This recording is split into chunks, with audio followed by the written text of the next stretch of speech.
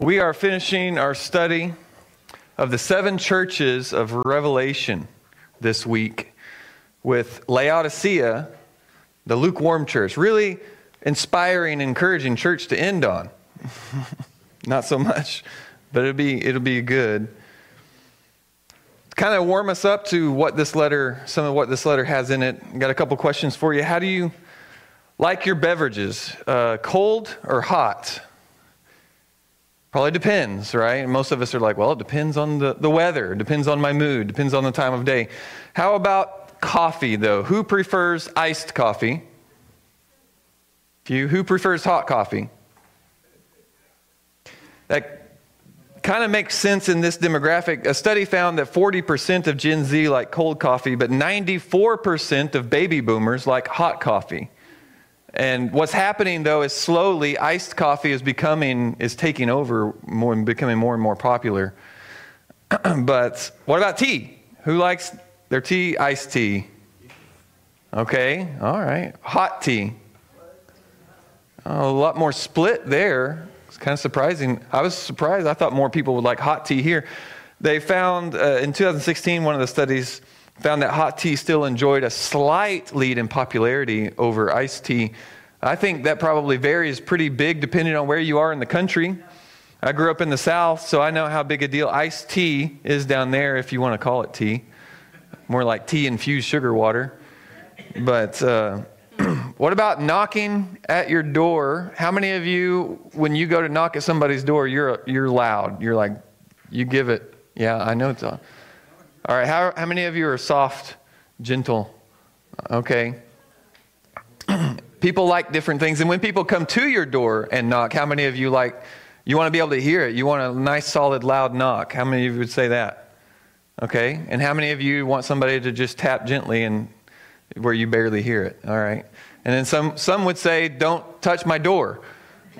Todd Averott, I forgot to tell you, I was going to tell this story, but he's one of our deacons here. He works for FedEx, and he likes to give a nice, solid, loud knock, a few of them. And he did that one day when he was delivering packages, and he started hearing some rumbling inside, and a guy came to the door, and he pretty quickly figured out this was an Oregon football player because he was a big old dude.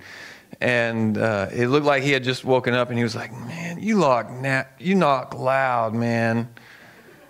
And Todd was like, well, I want to make sure you know I'm here.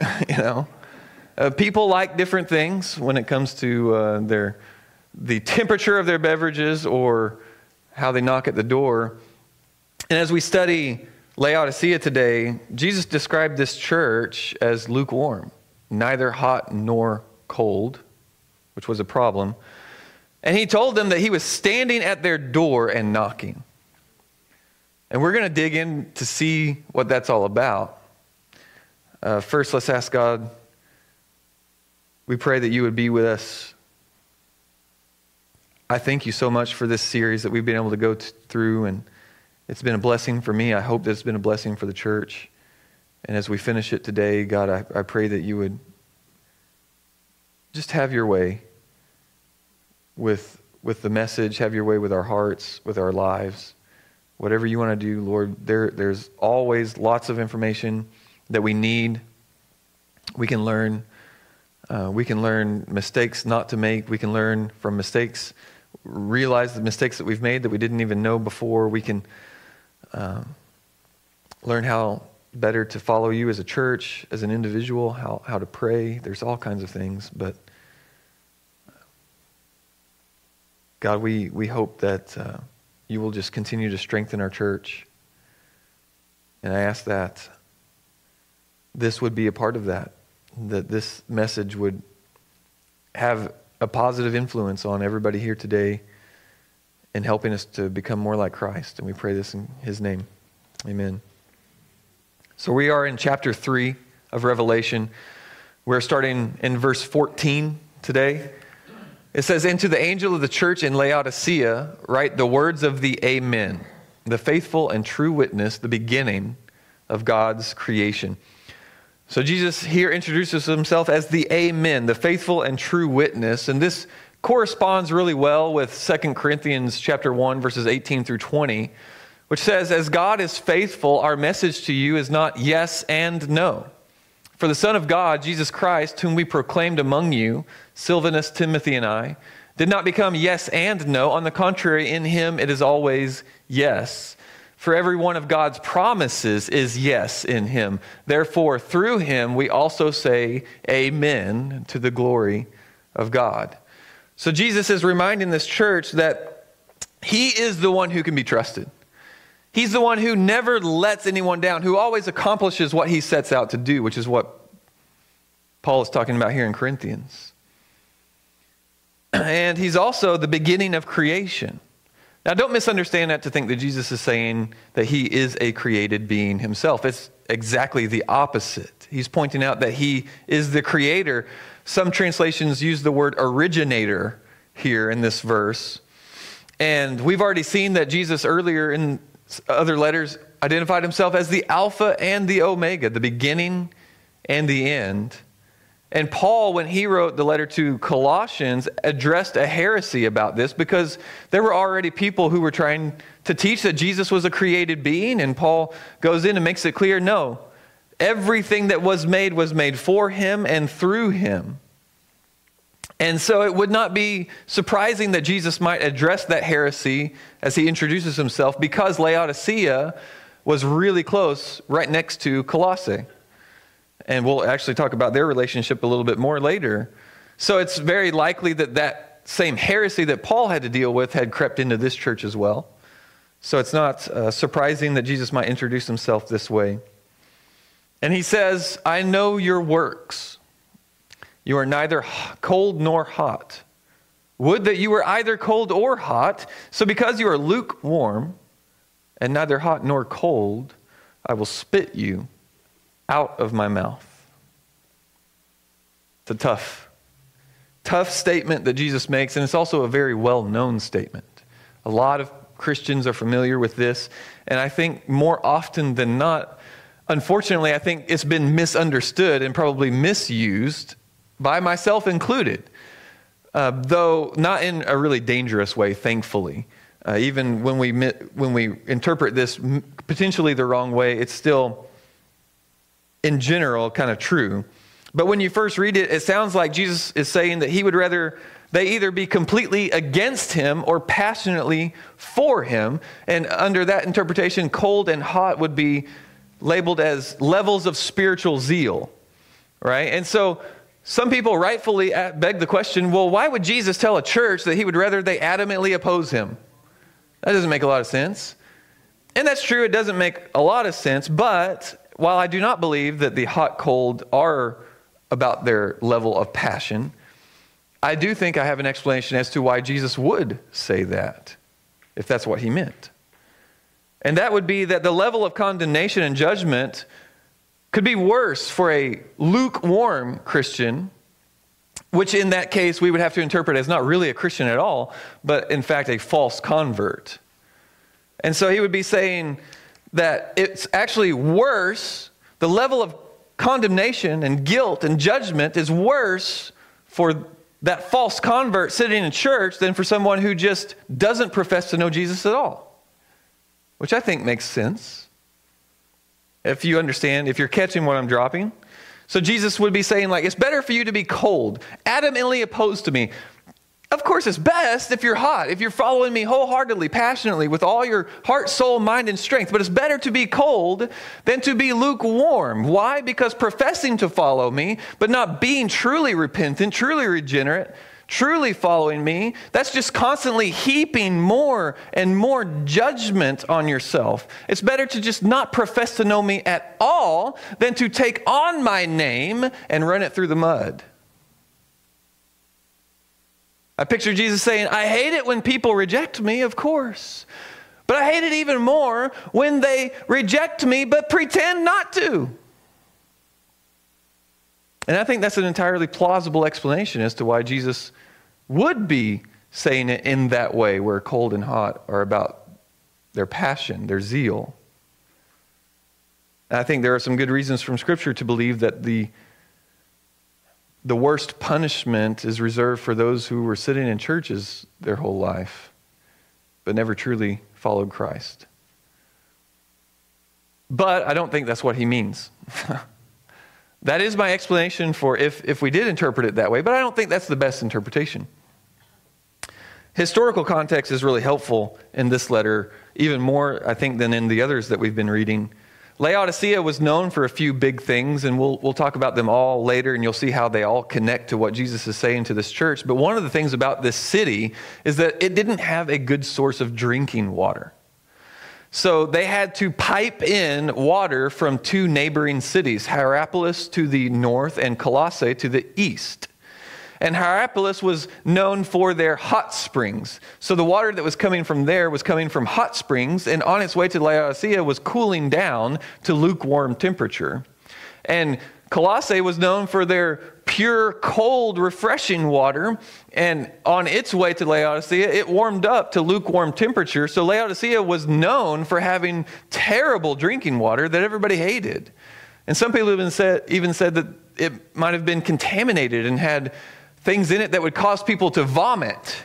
Now, whether or not it had anything dangerous in it that would make people sick, there's also this reality that lukewarm water is simply off-putting to most people. I know there's some out there who like their water lukewarm, some of you weirdos, but you're the exception, all right? If you want to drink water like Jesus, it's hot or cold, all right? Same thing with tea or coffee, right? I don't see a lot of coffee shops making bank on the lukewarm special. Iced or hot, that's where the money is.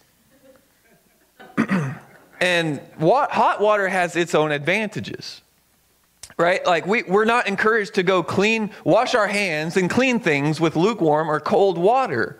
Hot water serves its purpose in cleaning, and it has medicinal advantages. And what do you do whenever you want to make sure the water you're drinking is safe? You boil it. And on the other side, cold water has its advantages, probably the most pronounced being that it is refreshing. Nobody is out there working in the hot sun, sweating through their clothes, and really yearning for a cup of lukewarm water, or hot water for that matter. And what do you do when you get an injury and you've got inflammation?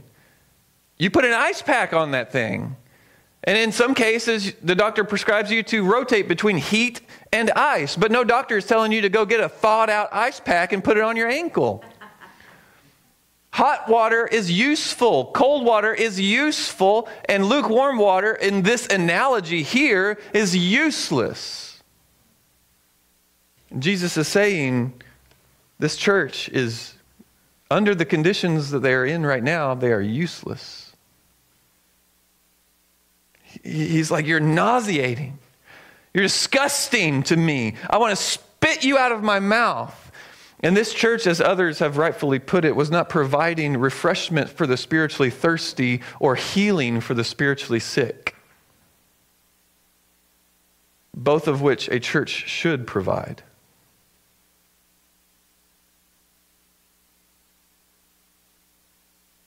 I think it's obviously best when a church has both.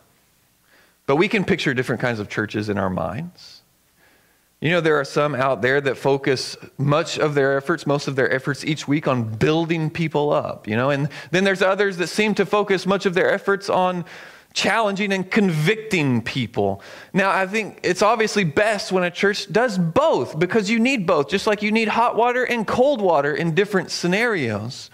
But Jesus is like, gosh, I would rather that you just be one or the other than what you are. I would rather you just refresh people or just convict people, but you just disappoint. You don't do anything for them. Sweet food is good. Spicy food is good, but you're bland. And I don't want you in my mouth.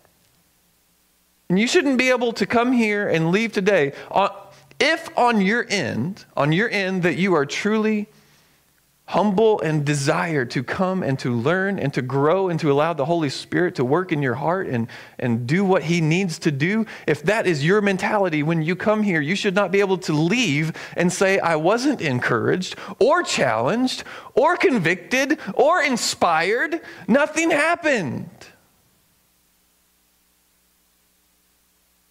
If that's what's happening in a church, then it's like we're like the salt that lost its saltiness.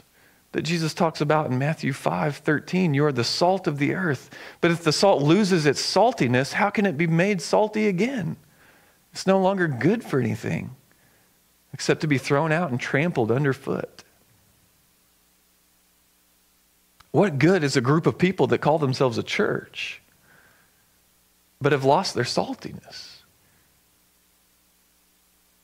Instead, are poor and blind, as Jesus describes them in verse 17. For you say, I am rich, I have prospered, and I need nothing, not realizing that you are wretched, pitiable, poor, blind, and naked. Maybe you remember that Smyrna was a poor church that Jesus called rich. And Laodicea is a rich church that Jesus calls poor. One had all they could ever ask for in materials, and the other had all they could ever ask for in persecution.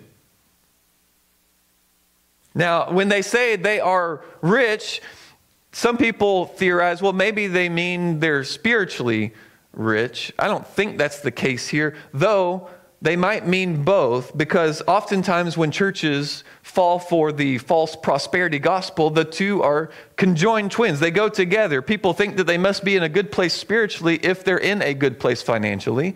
And then if they start to struggle financially, they're like, oh, something must be wrong spiritually. And so this church very well may have thought that their material wealth was a blessing from God. And they say that they are rich and they've prospered. And what mentality does that lead them into? I need nothing. They don't need anything. That's why Jesus said it's easier for a camel to go through the eye of a needle than for a rich man to enter the kingdom of heaven.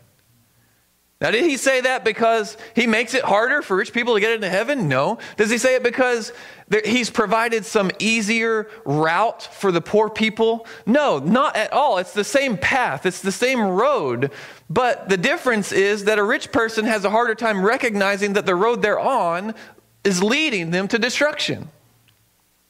You know, because rich people have drivers and they don't know what road they're on anyway. They're too busy in the back seat doing business. And it's the poor people that are walking and riding their bikes and driving themselves around.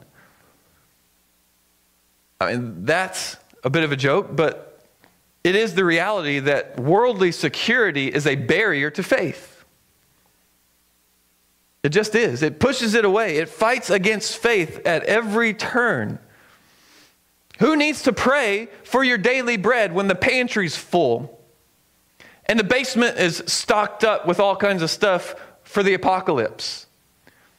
Who needs to trust God for the medical bills when you own the hospital? Who needs to seek God's wisdom for when to move or where to move and which house to buy or rent if you can pick any house in any neighborhood? Who needs anything at all from God when you have everything from the world? Money keeps you busy.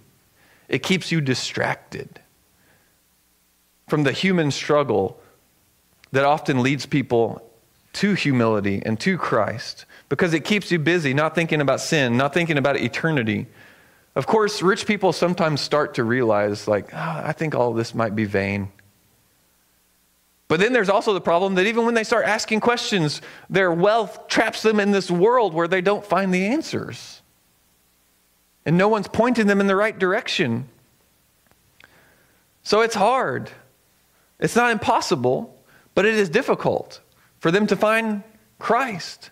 As Jesus said in Matthew 19, 23 through 26, then Jesus said to his disciples, assuredly I say to you, that it is hard for a rich man to enter the kingdom of heaven. And again, I say to you, it's easier for a camel to go through the eye of a needle than for a rich man to enter the kingdom of God. When his disciples heard that, they were greatly astonished, saying, well, who then can be saved? But Jesus looked at them and said to them, with men this is impossible, but with God all things are possible. So it is possible for rich people to find the way, but it is difficult. More difficult than those others who are kind of already at the bottom in the world because life has already humbled them.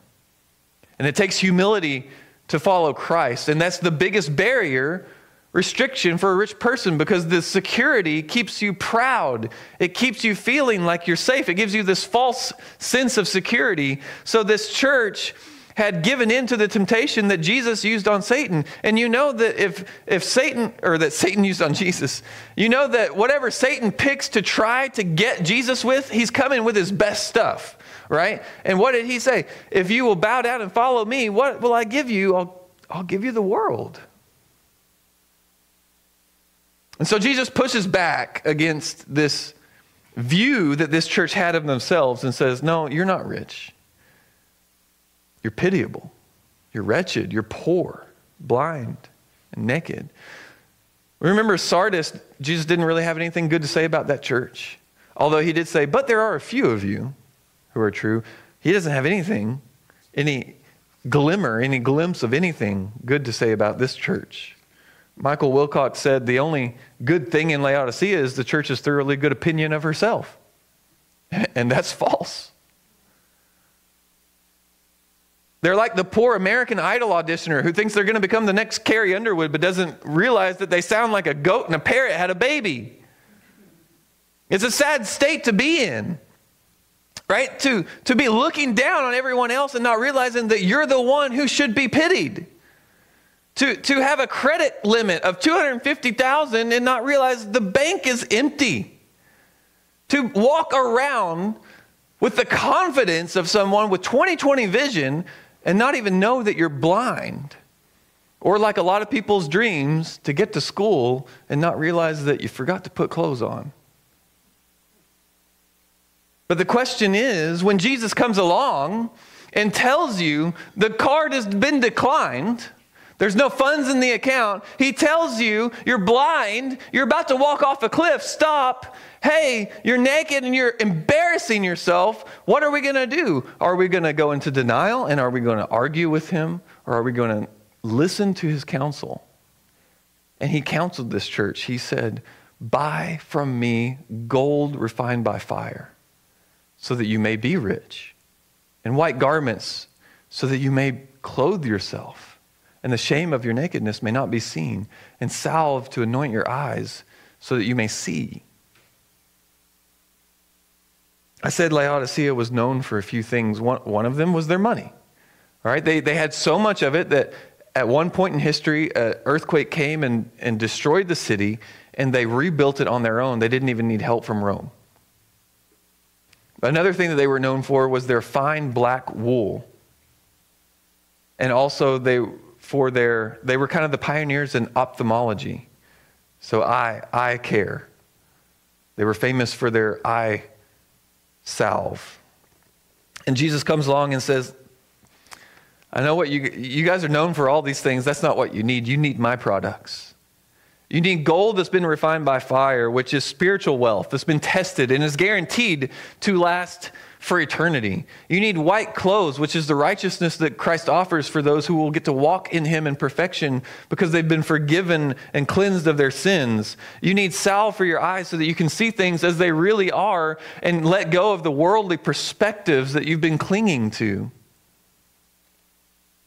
And then he says, those whom I love, I reprove and discipline. So be zealous and repent. Jesus had beaten this church to a pulp in this letter. He didn't have anything good to say about it. And he says, you're nauseating. I want to spit you out of my mouth. You're pitiable, wretched, poor, blind, naked. So I think it might have been a bit of a surprise and maybe a relief when they get to this part and Jesus actually declares, I still love you. That's what he's doing. This is his love. He's showing his love. He's speaking the truth in love. And I know that we often think that speaking the truth in love means that we're always going to be really soft and gentle, and we're going to refrain from using any harsh words or stern language. But that's not what Jesus is doing here. Now, we, especially as sinful human beings, we have to be especially careful. But speaking the truth in love doesn't always look like a therapy session. Sometimes it looks like this letter. And this church needs to appreciate the fact that Jesus cared enough to say something.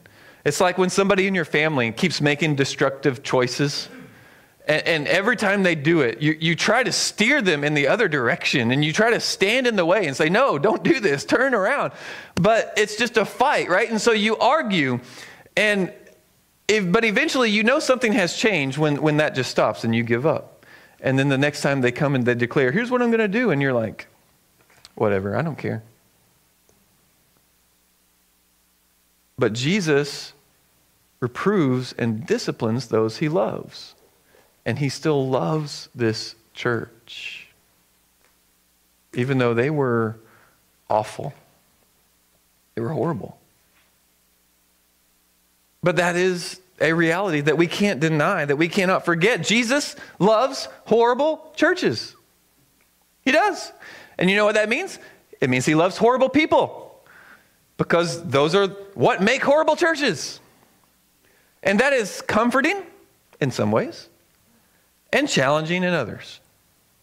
It's comforting if you ever find yourself in that position, being what would be described as a lukewarm, poor, blind, naked. Jesus is telling you the same thing this morning. I love you, but be zealous and repent. But it's also challenging because, especially for me, I get kind of tired of horrible churches. They can kind of wear you down.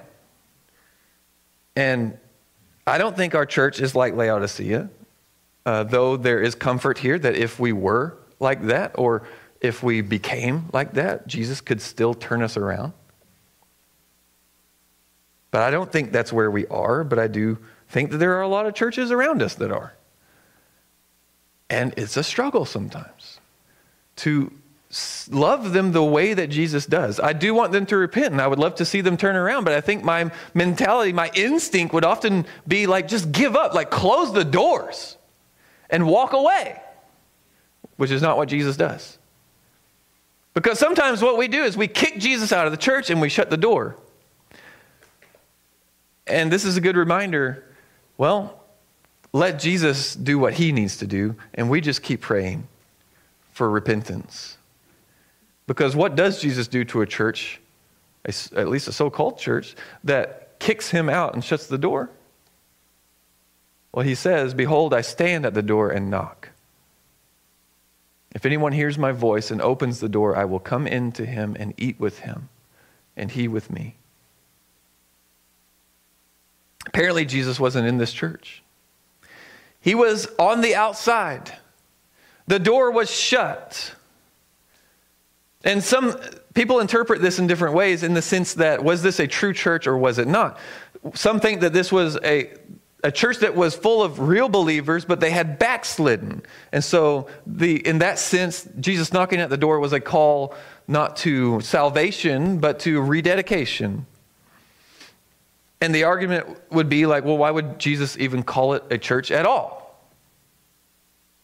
And that's not a bad point, but we know, I think it was pretty clear in the letter to Sardis that they were mostly unbelievers, except there were a few that were true. And maybe there were a few, or maybe just one in this church that was true and that didn't get addressed directly in the letter. I don't know. When I read the letter, it sounds more like a call to salvation, the way he describes them. Useless, pitiable, wretched, poor, blind, naked. It doesn't sound like he's describing people who have been regenerated by the Holy Spirit. But maybe there were some believers in their midst, or maybe he knew that there were some who would listen to his call and would open the door and repent. And so he knew that, no, there are people who are going to be with me in eternity. So maybe it hadn't happened yet for them, but Jesus knew that there were believers ultimately in this church. I don't know. Either way, he's standing at the door and knocking. He's calling them to repentance, whether it be to justification or to sanctification, to salvation or rededication. If they open the door, they're not going to be rejected. And Christians under Roman rule, under the Roman Empire, would have been used to something very different. You see, Rome wanted to come to your door, knock it down, and take your food. But Jesus wants to come to your door, knock at it with a meal in his hand that he wants to share with you if you'll open it up. And this ties well with the open doors that we talked about last week. They're not the same because that was an open door that Jesus placed before that church that they needed to walk through. And this is a closed door that they need to open so he can walk through. But we don't need to push the analogy too far, overanalyze it. I think it's pretty simple. Jesus wants in, but he's not going to force his way. He wants into your heart, but he's not going to go in against your wishes. If that's how he wanted to do it, then there would not need to be a call to repent at all. There would just be him busting through the door. But he stands at the door and knocks. And this is true whether we need a fresh repentance or a first-time repentance. And if we let him in, he has everything that we need. He tells them to go buy these things. You need to buy from me this gold and these clothes and this ointment. Well, how do you buy something if you're broke? That's a problem, right? And I know what you're thinking, but it's not going to work. There are no spiritual credit cards. But the thing is, they don't need to start working and earning up and saving so that they can actually buy these things from him. Jesus has them with him. All they need to do is open the door and let him in. He makes it so simple. But we have to let the Holy Spirit do his job of bringing us to humility so that we will repent and open that door. And he finishes by saying, the one who conquers, I will grant him to sit with me on my throne, as I also conquered and sat down with my Father on his throne. He who has an ear, let him hear what the Spirit says to the churches. We saw earlier in this series how believers would one day be able to reign with Christ, not in a way that usurps his role, but welcome to sit beside our Savior and our King. I picture it like a dad who looks at his kid and he's like, You want to drive? But then they just put him on his lap, right? And they're driving. But this church, they had a huge problem. They wanted all the wrong things. Their hope and their security were in all the wrong places. They wanted the good life, but they didn't understand what makes life good. And that is a huge problem. And what does make life good? If I ask you that question, if someone came up to you and said, hey, what would make your life better? I want you to think about how you would answer that. And I want you to think about how you would actually answer it if it was an anonymous online survey or someone on the street, not your pastor asking you in church.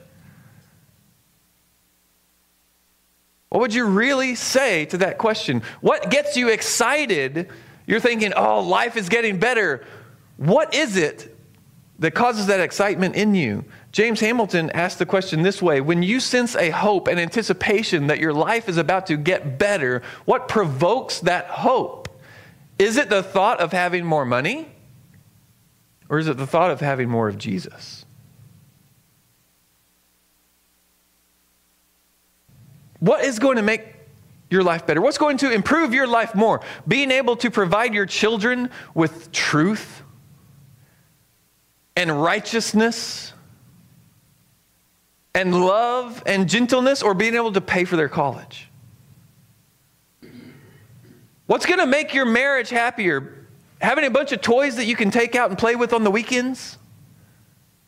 Or having built up more and more trust in one another's character because you've watched each other walk in forgiveness and repentance and holiness as you grow in Christ?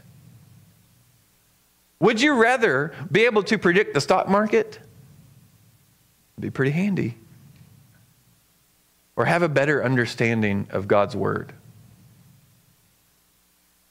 What gets you more excited? Your inheritance here? Or your inheritance in heaven? Those are questions that we have to ask. Danny Aiken said it this way: sometimes, like Laodicea, we have everything in our life and in our church except the Lord Jesus. But may it not be so for us.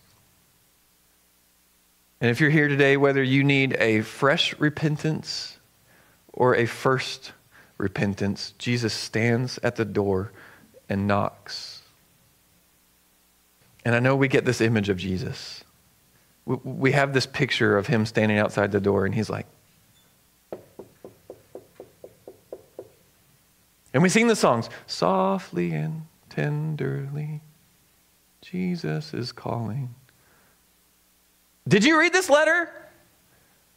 I don't know about you, but this doesn't look like softly and tenderly Jesus calling. He's not on the other side of the door, tapping on the door, hoping that maybe you'll hear him, but he won't wake up the baby. He is banging on the door over and over and over. And he's not just banging. He says, if anyone hears my voice. So he's banging and he's yelling, let me in, wake up. I know you're blind. I know you're naked. I've got clothes. I've got ointment for your eyes. I've got a meal. Let me in and we'll eat together.